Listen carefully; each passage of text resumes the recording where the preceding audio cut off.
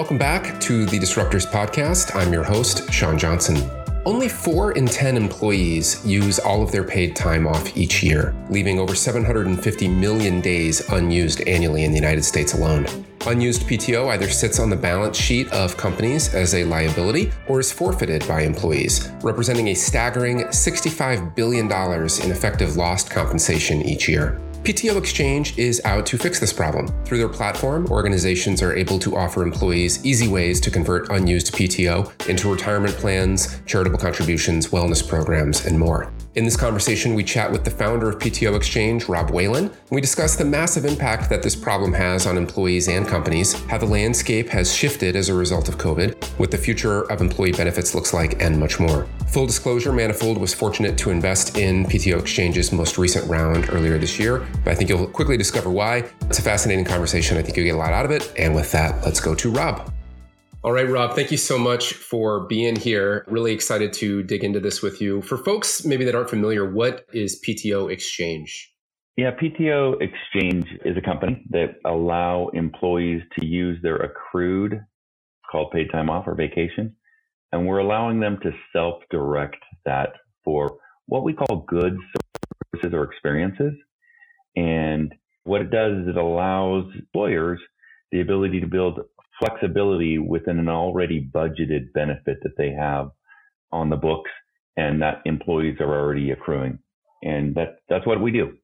Yeah, interesting. What was the genesis of this? Like, where did you first come up with this idea? The genesis happened at my dinner table with a bunch of other entrepreneurs, and it came from a couple of us, 2 of us to be exact, leaving Cisco Systems where we had worked. And they paid us out a large sum of money. And we just thought, wow, what if we could have used those dollars, that benefit, while we were working for the company, enhancing both our 401k or having a different experience. And the idea, the genesis was, I would have loved to gone on a better vacation using some of that money. So instead of taking those 2 weeks and using some of that to offset the cost and or to have a better experience. And that was the genesis. That was the light bulb moment. I think it was surprising to me when we first learned about you all, and I think it's probably surprising maybe for a lot of, especially owners, to find out how big of a percentage of PTO gets completely unused. Can you speak to that a little bit about like what do the stats tell you, and maybe what are some of the reasons why that's the case? Yeah. So PTO, just so you know, in the private sector, there's roughly about $365 billion that gets accrued every year. Roughly about $155 billion of that goes unused, and $65 billion gets forfeited. And what really is happening, if you dissect it down, on average, everyone gets 3 weeks of paid time off or vacation. And roughly they leave about a week on the books. And that can happen for a number of reasons. Usually there's there's really 3 kind of reasons why people don't use it. One is emotional, the other is financial, and then the third is really workload. Okay. And the first one, it's the emotional. So why aren't I using that week of PTO? That emotional that you feel like if you leave work, or you feel like I can't afford to leave work because I need the money and I don't want to look like I'm a slacker. Okay. And the other one is just financial. Financial is 40% of America doesn't have $400 in their savings account, yet they have $900 that they're leaving on the books at PTO, which is really interesting. And so they feel like if they take a vacation, Sean, that they're just going to be going home and they're going to be thinking about work, and they don't want to lose their job, because if they lose their job, they're in such a cash flow. And then the other one, I call it, it's really the workload. And I look at this as workload loyalty. And it's those people that feel like they can't leave work because it won't get done, or the job can't get done without them. And those are really those driving factors on why people leave that 1 week of PTO off the books, or they don't use it, or they accrue up to the amount and they stop accruing. But it's a lot of money. I mean, if you think about, let's just say you get 4 weeks a year of paid time off. Okay. That's 7% of your total compensation on time. People don't equate PTO to compensation, and they really need to. Yeah. Interesting too. I mean, I think from the employer standpoint as well, you mentioned you and your colleague leaving and that getting paid out.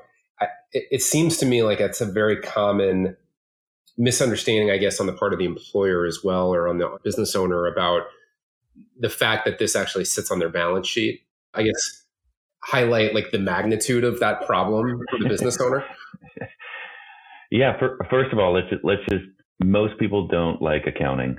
I was educated in it. Most people don't like it. Yeah. And so they don't quite put the two, PTO and accounting and finance and all these things together. But for the CFO, they certainly understand accounting and what's going on. And I'll just walk you through. So you accrue 3 hours of paid time off.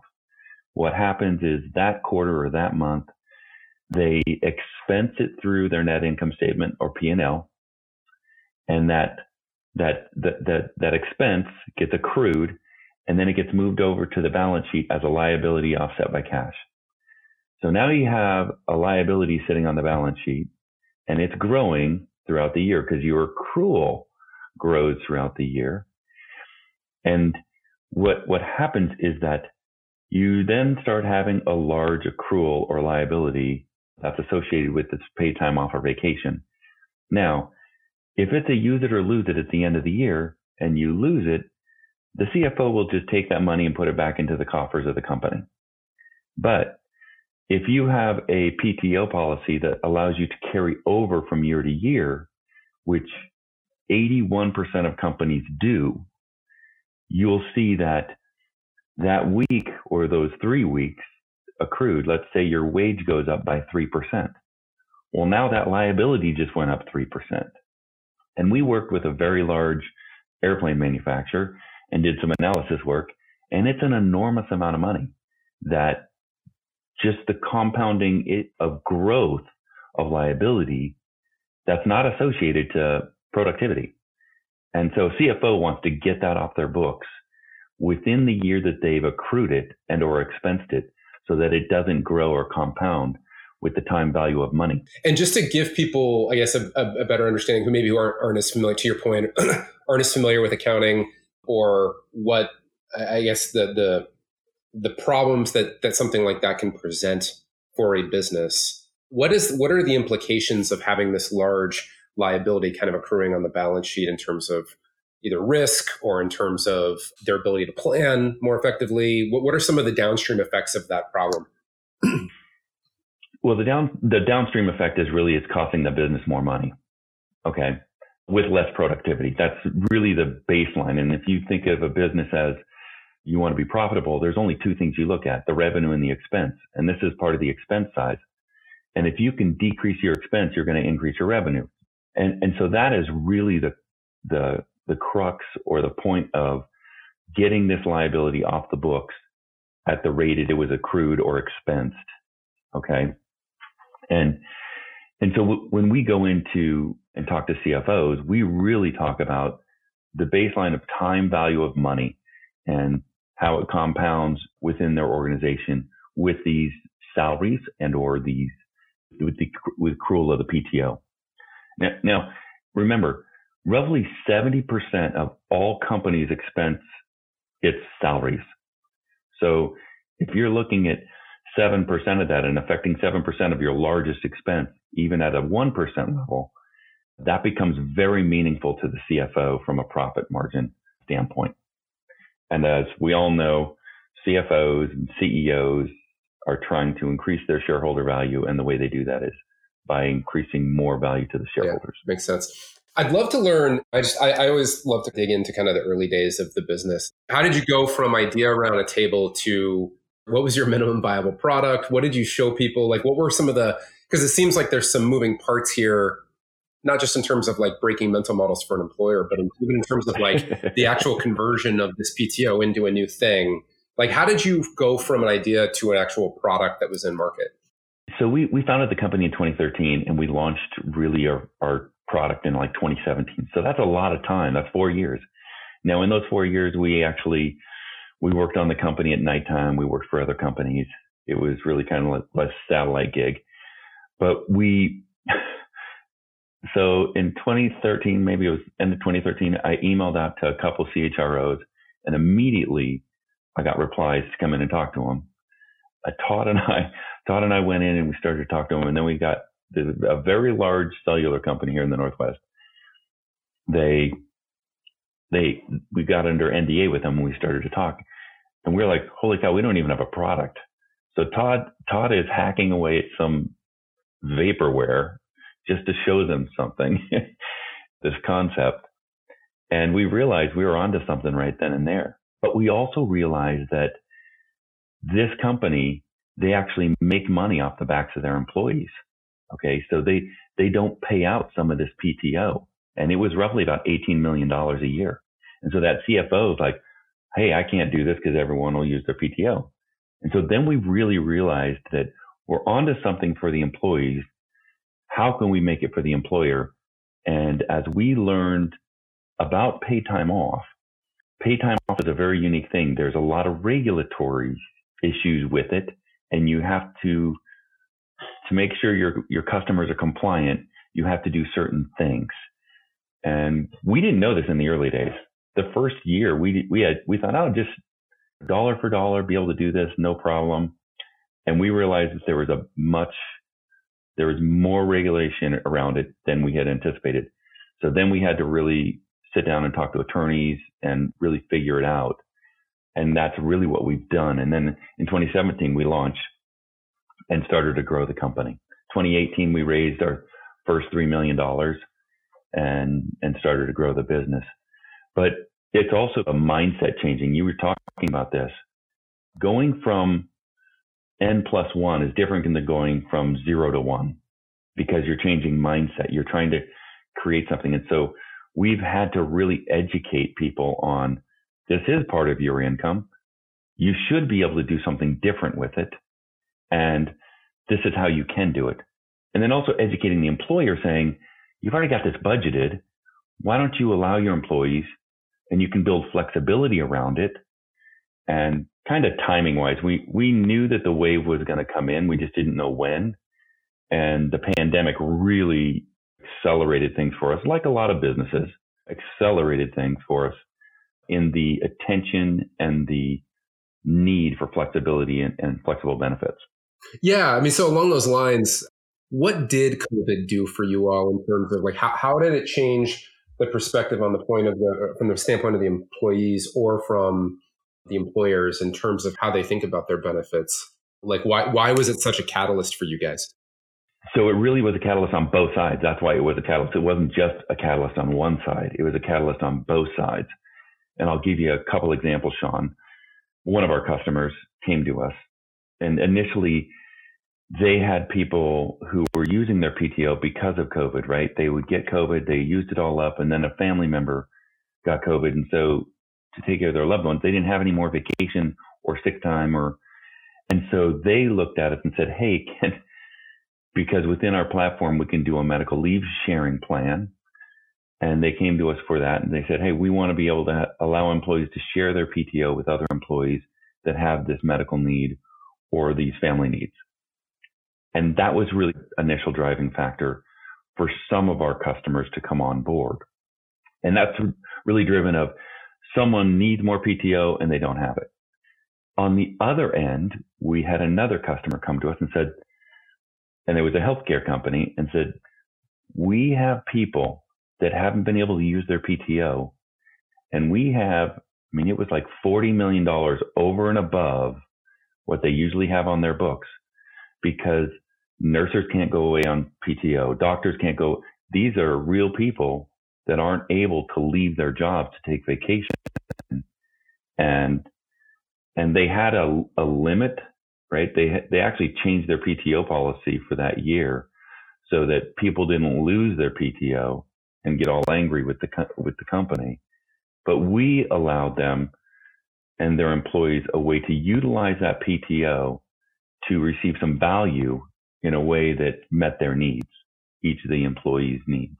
Yeah, I have to think that probably for a lot of employers, I mean, that was one of the things that was really surprising to me even, was that more people didn't, because there was an opportunity, it seemed like, to take advantage of kind of this new sort of reality and actually go somewhere and do some stuff. And yet most folks on our team didn't. And it was surprising because I was realized it's like, oh, well, what am I going to go do? Like everything's closed, or like we were really, so even in very traditional kind of white collar types of roles, that probably was the case too. So it's interesting. It was. It really was. It's like you couldn't go anywhere. I mean, you couldn't go, hey, I want to go over to the UK or I want to go over to Europe and live over there and work. While this whole thing, it became very difficult to move around. Mobility became difficult. I'd be curious, you mentioned that this was an educational sale, and that's one of the things that we talk about a lot, is the difference between when you're competing in a known category versus your potential customers. What were maybe some of the lessons you learned that would be applicable to another type of business that is trying to go from 0 to 1 and is in a category where an educational sale is necessary in order to get some of those early logos? What have you learned there? What we learned straight up was that we had to be the experts in the space. So whatever category you're building, you have to become the expert, because that's the education you're delivering. So when I talked about regulations, we went and found some of the best attorneys out there, and we started to read on some of the writings that they did to understand. And there are actually our attorneys now at the company, but we had to be as knowledgeable as our attorneys. When we go into a customer, we're a consultant. At the end of the day, we're consulting them on how to do this in a very legal and regulatory way so that they meet all the requirements. So first and foremost, if you're going to go from 0 to 1, you have to be the expert. Next, I think you have to create stories, and stories that haven't even happened yet. Okay.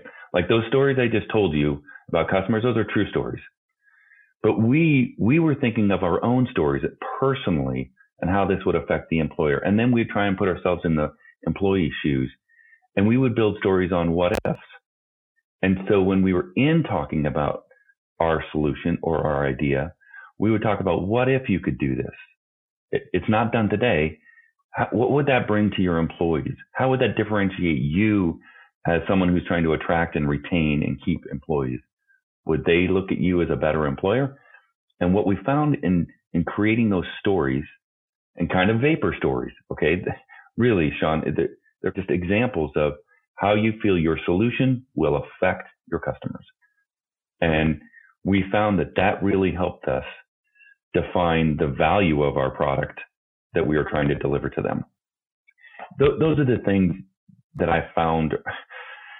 And then vaporware is vaporware, right? You have to come up with, people like pictures. So in the early days, we came up with a product, and it didn't work, but it was all visual. And we showed them how their employees would interact, how they would interact with it.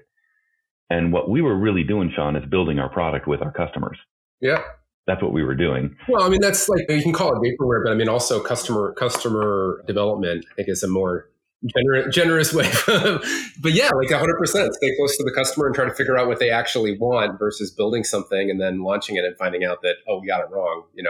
Makes a lot of sense. I would imagine in terms of your playbook, I mean, obviously your B2B kind of, it sounds like leaning more towards from an enterprise type of sale. So having a outbound sales effort was probably pretty important anyway. But I would also imagine, given that it is an educational sale, or at least it was an educational sale, a lot of the channels that a lot of startups tend to think about, like paid acquisition and pay-per-click marketing and things like that, are off the table because these people don't even know that they're looking for this. Is that fair? Yeah, that is. Yep. That's very fair.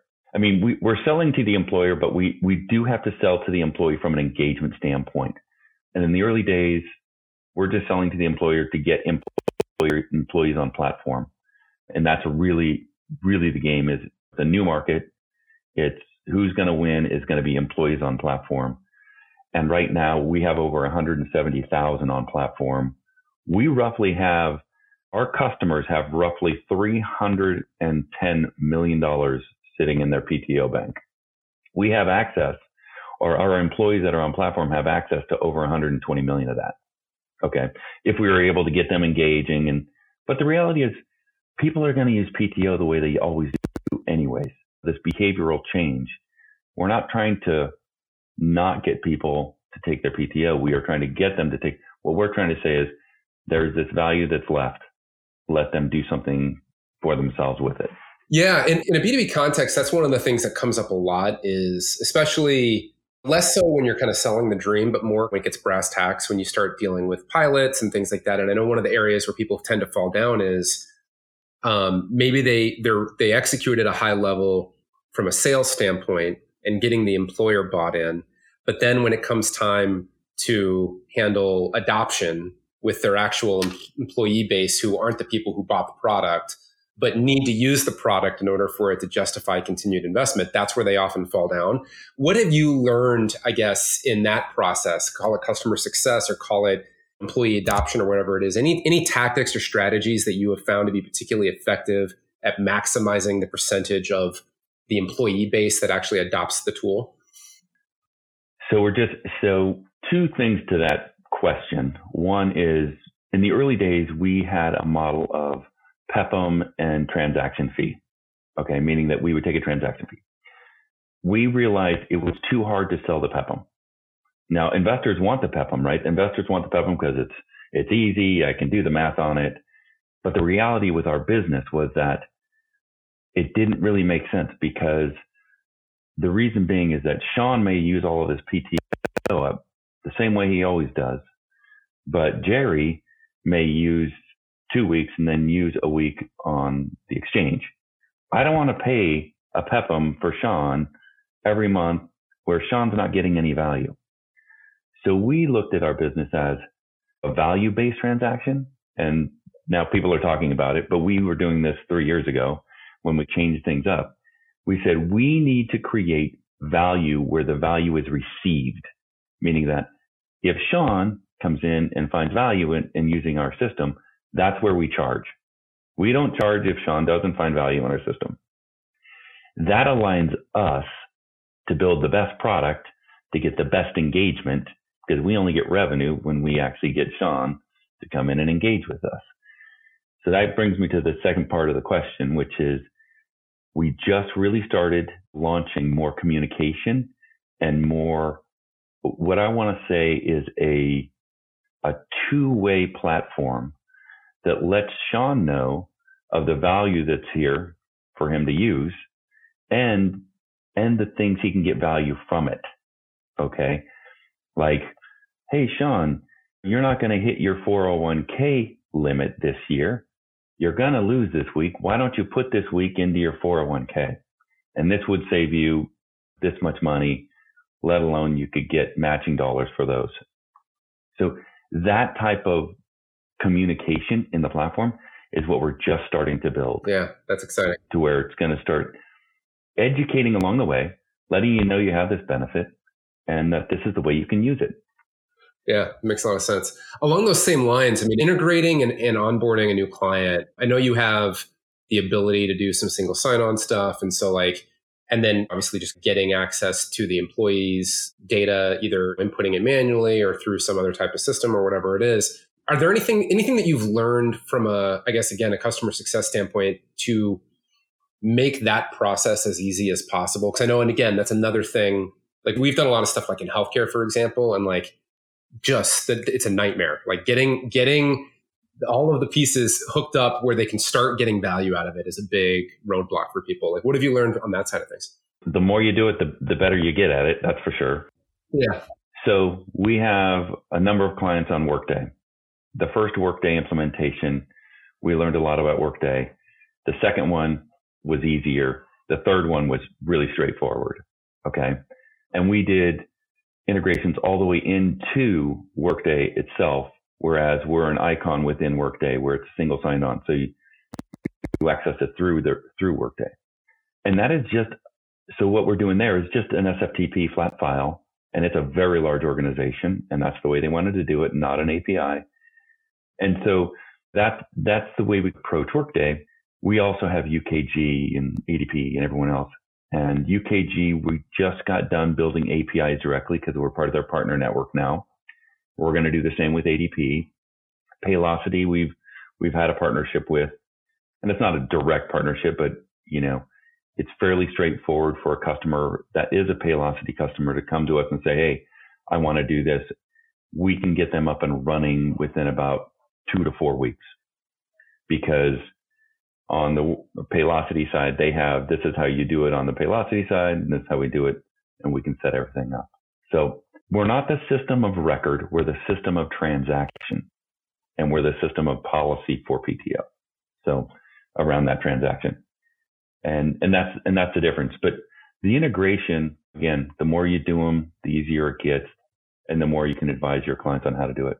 Do you feel like there's like a broad recommendation for founders that are, especially in earlier stages, that they need more logos? So they know that part of their playbook long-term needs to be more integrations, more seamless integrations, things like that.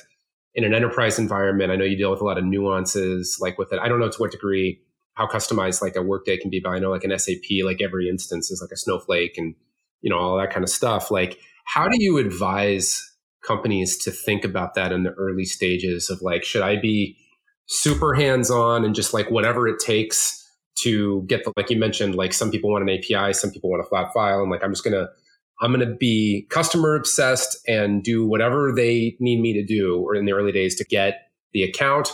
Or do you run into issues around like technical debt long-term with that kind of stuff? Like, how do you think about the relationship between those things in the early days, especially?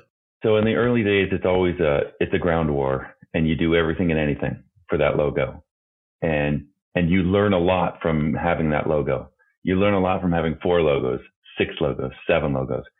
And you do that technical debt comment, you do create technical debt along the way, but you have to think in a more flexible format. So when we built our product, and there was a lot of policies, everyone has a different PTO policy, and we learned this early on. So we realized in order to deliver this in a broad sense, we had to build an incredible, flexible, kind of customizable back end so that people could set their own policies. I think you need to do the same thing in the core of your product anyways in today's world, where you're building integrations. You need to start being able to do not just APIs. You need to be able to do flat files if that's necessary. And so you need a system that's very flexible when you're thinking you're going to integrate with different systems, because a company, and we've seen this, a company can have one new system like Paylocity, and then they can have an older timekeeping system. And so you have to be able to integrate to both. And they are different. So you could be doing an API through Paylocity and a flat file into like a Kronos timekeeping system. And so when you think of your platform, you need to think of it in a flexible way, because every customer is going to be different. When I say that, I know that's the statement of saying you're going to be building technical debt, but that is a lot of what companies in the software world do. There is some technical debt in almost any software platform today. It's a matter of cleaning, updating your code, all these things that we do on a very regular basis around here. Todd, my partner, I'm not a coder. He's incredible, but it is something that, because I come from technology, I know these things need to be addressed, and we need to put them at the forefront and kind of part of our company culture to understand what debt you have and understand it's time to do some cleaning. We're not going to be building a new feature because we got to go back and do some cleaning to get the platform up to date. Yeah, I talk a lot in my class at Kellogg around. There's a really good book that's pretty old called The Discipline of Market Leaders, and it basically talks about there's 3 ways to win. One is you have the best product, which for a startup can be hard to do, but if you focus, best bet. One is like be the most operationally efficient, which is almost impossible to do as a startup. But the third is customer intimacy. And the idea that I try to hammer onto those to my students is like every company can compete on customer intimacy. It just requires kind of a mindset and, like you said, a culture of prioritization. It seems like this is one more manifestation of that I haven't really thought of in the past, where it's important to talk to your product team, your engineering team about, hey, a value of ours is we want to provide the best level of customer service that we can, because that's how we're going to win these early logos. And so, yes, I know that we're racking up some technical debt. We're doing it on purpose, though. And I want you to understand, like, it's in service of a larger goal. I would imagine a lot of organizations would benefit by being able to communicate that coherently to their team in the early days, because otherwise they just think that the founders don't know what they're doing, like all that kind of thing. Right. No, I think that from my other entrepreneurial, when I went did a few other companies, let me just give you an example. We just hired a new engineer. This engineer came from the test space. Okay. So he's really knowledgeable, but really wants tests going on all the time. We do tests, but our focus is onboarding customers right now. If there's that's the focus of engineering, is onboarding customers. And I think that there is some learning that, because he didn't come from a startup, learning going, well, what about the test? Well, it's like, if we code in this format, and this is one of the things that Todd has done, if we all code in this particular format that I have, then we'll all be able to read each other's code very clearly and document it very clearly. So he's more of, let's do it right up front. And yes, we have to do tests, but we have to move quickly to onboard customers. And so are we throwing tests out? Not altogether, but we're probably not as test driven as we should be. And we're doing it because we need to get customers up on board, because we need to generate revenue, because that is a key to raising capital and moving the business forward. So you do have to make these trade-offs, like you're saying, Sean, and say, we're going to create technical debt because the intimacy of the customer, it's all about the customer. But you have to create kind of the standard of moving at a rate in a formation together. If you have a bunch of coders that are just hacking away and they're not coding together in the same format, you are going to run into trouble. You're going to create the technical debt, but you're going to create even worse things. When your system has a problem, someone else is not going to be able to go in and read your code. They're going to have to figure it out. Whereas if you're all coding in the same manner, Todd can go in and see Gordon's code and so on, and it's in the same format, so they both understand each other. And I think that's one of the things I learned in my last endeavors, that as you create the early days, you need to be able to set these kind of standards within your organization so as not to trip up downstream. And the trip up is usually your customer, right? The site goes down, there's an issue, there's a hack. And then security, being that we're a B2B and an enterprise, starting with security first. Honestly, starting with security first. We've had our SOC 2 for almost 6 years, and we've been always going after our SOC 2 and making sure that we're in line with all of that in our processes. Yeah, that's an interesting point. And we hired a guy early on to do that for us. Yeah. That seems like the kind of thing that a lot of, especially like first-time entrepreneurs, if they're trying to go enterprise, maybe just don't give enough credence to. Is there anything else you've learned? Because a lot of the playbooks that you'll read, lean startup-y stuff, things like that, like super fast cycle times, continuous deployment, like using data, like making data-driven decisions around growth and things like that. Seems like some of those rules are different when you're doing an enterprise type of play, where you have long sales cycles, smaller use, like you don't have like millions of active users where you can test the blue button shade, right? And like see if you're getting directional data or whatever. What else have you learned along those lines around like a playbook for building kind of an enterprise organization that maybe violates some of the mental models that people think of when they think of traditional like lean startup-y types of approaches? The enterprise is just a long sale. So first of all, you're in a long sale. And so you have to think of every aspect of your business just a little bit differently. It's not like building a product or an app and then sending it out for a lot of users to bang on. This is, you're entering into an organization's ecosystem. How do you operate within that ecosystem? And making sure that you don't mess up their current ecosystem is like that, because once you do that, you're out. And so my advice is if you're an entrepreneur going after the enterprise and you've never sold to the enterprise, or you've never been an engineer in the enterprise, I think that you need to surround yourself with people that have. Number one, I think you need to really block diagram both your product and your entry point into that enterprise, because those block diagrams are going to know where you're going to be affecting it or what you're touching. Okay. In the early days, and it's still the early days around here, but we don't want a lot of PII information. We don't hold social security numbers. We've reduced it. And again, thinking of that SOC piece, right? Because someone hacks us, we don't want to be responsible to the back end. Okay. And so we don't have a lot of personal data in the system. You just need to think through these things as you go. The other thing is capital. You're going to need more capital than you think. And I know that everyone says that, but you're also going to need to use that more efficiently. Okay. Sorry about this.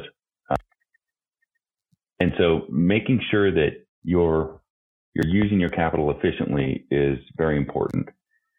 And the founding team around here usually makes the least. And that's just the way it is. We pay ourselves very frugally around here. And that's kind of how we've been able to last longer than anyone else. I don't know. It's startup world. Yeah. No, that makes a lot of sense. Changing gears just a little bit, I'd love to learn how you play in a space that is undergoing kind of a lot of change, I guess more broadly, culturally, and what we think a company even is and all that kind of stuff. I'd love to kind of hear what you've learned about some of that stuff. So like we've obviously a lot of chatter right now around the hybrid work environment, remote first work environment, whether that's going to stick and be permanent or whether it's not. As it relates to benefits, I guess specifically, what have you maybe seen in the sales window, or what have you seen with your customers in terms of how they're thinking about benefits differently than they did before? And maybe how's that informing your roadmap? I know you layer on different ways to utilize PTO over the years. What have you seen there in terms of how either organizations are thinking about benefits or how employees in this new environment are thinking about benefits? So probably in 2017 when we launched, we started to look at both what was going on in the workforce, right? That transferred to the gig economy growing. And we realized, benefits don't really meet both sides of the spectrum there. And so we started looking at both sides of the spectrum, not just the employee, right? So we are looking out to both the employees as well as the gig. Pandemic really changed things for the employer, the W-2 worker, in this whole flexibility, this not just work, but just how they work. Okay. And we knew that benefits were never going to be a one size fits all because there was 5 generations in the workforce. There's just the cultural diversity that's imploding onto the workforce. And so you have all these things coming together. Things had to change, and they are changing. They are going to change very rapidly. But we felt like flexibility had to be the baseline of everything we do, meaning that the life cycle of an employee. So let's just say you come out of college and you start your first job, just like my daughter did today. Maybe the first thing you want to do is pay down your student loan because that's the stress you're under. So to you or to my daughter, paying down her student loan is important. And that reduces stress for her because that helps her think, I can get this paid off sooner. I can now start saving from a 401k. You think about it, 25 or 22 in the workforce, 25, 26, 27, you're getting married. Think about your life. 30, you want to buy a house. Before 40, you want your children. Before 50, they're going to be off in college or whatever. Those transitions of life in the employee base, we need a platform or a benefits platform that delivered to each one of those during those needs. And that's really what we're looking at.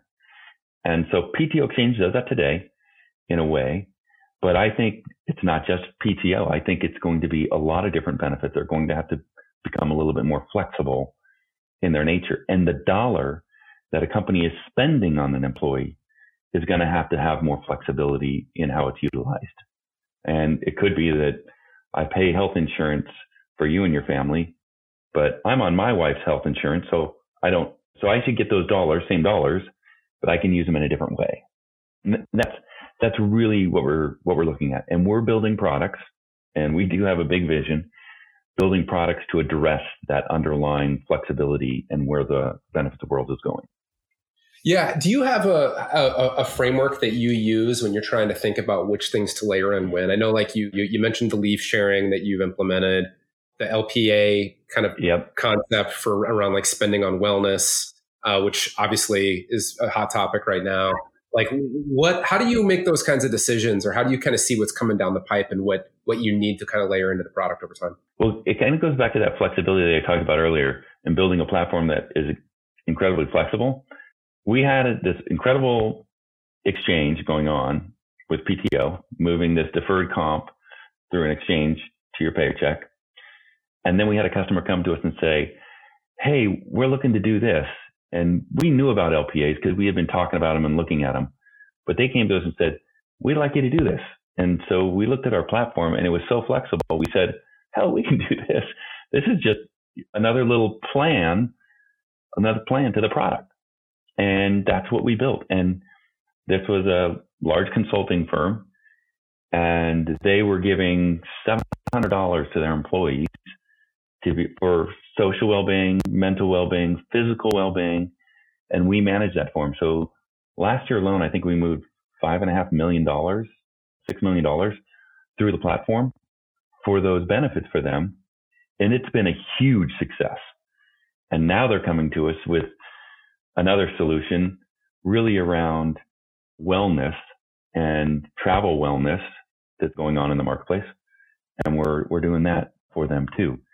But we looked at the platform and said, could we do this very easily without upsetting anything? And because we built that flexible platform, we were able to put that on top of. Now, are we looking at other things like that? You bet we are. We're looking at other things like that. And we're talking to customers about those flexible solutions that they're looking for, and how do you deliver them to your employees? Okay. As well as how do you get your PTO the next day, instead of waiting 2 weeks for your payroll to run. So if you wanted to cash out in case of an emergency, we're going to allow that to happen here in the very near future within the platform, meaning how daily pay, you can access your earned wages. We're going to be doing something similar, but just with paid time off. You're going to be able to access a portion of your time. Let's say it's 2 days, in order to maybe bridge yourself through an emergency. And then I will say that we're also we're going to start playing in the Web3 space. When you're talking about like micro payments and all that, it makes a ton of sense. I get that. In terms of one of the things we talk about a lot in terms of kind of layering on additional data or additional use cases or additional value, or at least at a minimum kind of using it to inform decision making, is like data exhaust. And I would imagine that at this point you have aggregate data that gives you a point of view on how employees are actually choosing to convert their PTO. So like of these dozen or so things on the exchange, like what they're actually using and what they're not using. Is there anything interesting that you've learned there about employee behavior sort of generally? And then secondly, anything that you've learned about being able to use some of the data exhaust that you get by having a platform like this to either make the product better or to improve the way in which you sell, to get additional clients, things like that? Yes, all of the above, by the way, Sean. Every Monday, except for this Monday, because we have a big company thing going on this week, but every Monday we review the data. And so every week and a lot of the people in the company go, God, we're doing this again. But we do it over and over and over, because repetition helps us look at if there's something that changes. Okay. And we look at how many transactions, who transacted, how much money, how many hours did they do, how much value was that, where did they put it? all these things. And it does get a little bit like, again, but we get a lot out of it because we start thinking, what if we could layer another plan on here? Would that have an uptick for us? Okay. We've learned that there is me plans and there's we plans. And the we plans are the leave sharing and the nonprofit and some of the communal type of plans that companies put into place to build community. Okay. Where I'm going to give an hour of my time to a nonprofit or put it into the leave sharing pool and so on. The me plans are the 401k, the HSA, the cash out, the emergency cash out, the student loan, the tuition. Those are for me. And those have if our employer has those turned on, their engagement goes way up. And because our platform is flexible, they don't have to have them on all year round. We have customers that say, we're going to allow a cash out every quarter for a week. And we see the uptick go during that week because of that engagement. It also helps build awareness that they have this benefit. And so we've seen different things like that. But really, it's the me plan and the we plan. Me plans get used, and it gets an uptick if you have those turned on. And then when we talk about customer success, some of that communication that we're starting to build into the system to let people know that they have this value, and if they aren't going to take time off, which they should, then they could use it other ways. And by the way, Sean, to that point, we even built in a policy in our engine that says Sean can't use PTO Exchange until he takes a week of time off, okay, or 2 weeks off. So we have this capability and this intelligence that says we want people to take time off. So go take it first, and then you can come back and leverage the value that you didn't use. That's really cool. You mentioned, I want to be respectful of your time, but you mentioned that you have a broader vision, kind of long term. Is there anything that you can, I guess, share about that at a high level that doesn't kind of betray your master plan, but that the future of PTO Exchange might look like? I can just say we're starting to play in the Web3 space. That's all I'm really going to say at this point in time. If we're going to move this direction that I'm thinking that I want to go down, you'll hear about it in the next 8 weeks, and I'll be able to talk about it then. But until we unglove ourselves, we're just looking at Web3 as a new technology stack. And because I don't look at it as crypto, I look at it as a technology stack. And I look at it as the most exciting technology stack that has ever come out because of the ownership capabilities of it and how you can start delivering things to an individual. Yeah. I mean, we did an episode, 6 months ago about decentralized autonomous organizations, and that's lingering in the back of my mind as I'm thinking about some of this stuff. And depending on who you ask, they're the future of employment or yet another bright, shiny object. But to the degree that there's even a chance that it's the latter, it seems like being able to play a role in that would be pretty strategically important. So super, super cool. Yeah, I just look at the technology as a really neat technology that you can do a lot of things with if it's delivered appropriately. Well, I'm excited to learn more about that. I want to be respectful of your time. This has been really interesting. For folks that want to learn more, where should I send them? Yeah, they can go to PTO Exchange and just go info@PTO Exchange, and that'll come to me. They can hit me up on LinkedIn if they want to chat through there. And yeah, just reach out to me if you have any questions or want to learn more. Good stuff. All right, Rob. Well, I really appreciate you doing this. It's been fun to watch the journey so far. Excited to see where you all head, and looking forward to hearing some of the thoughts around the Web3 stuff in the coming months. So congrats on everything so far, and look forward to seeing what's next. Yeah, Sean. Hey, thank you for your time today. Thanks for having me.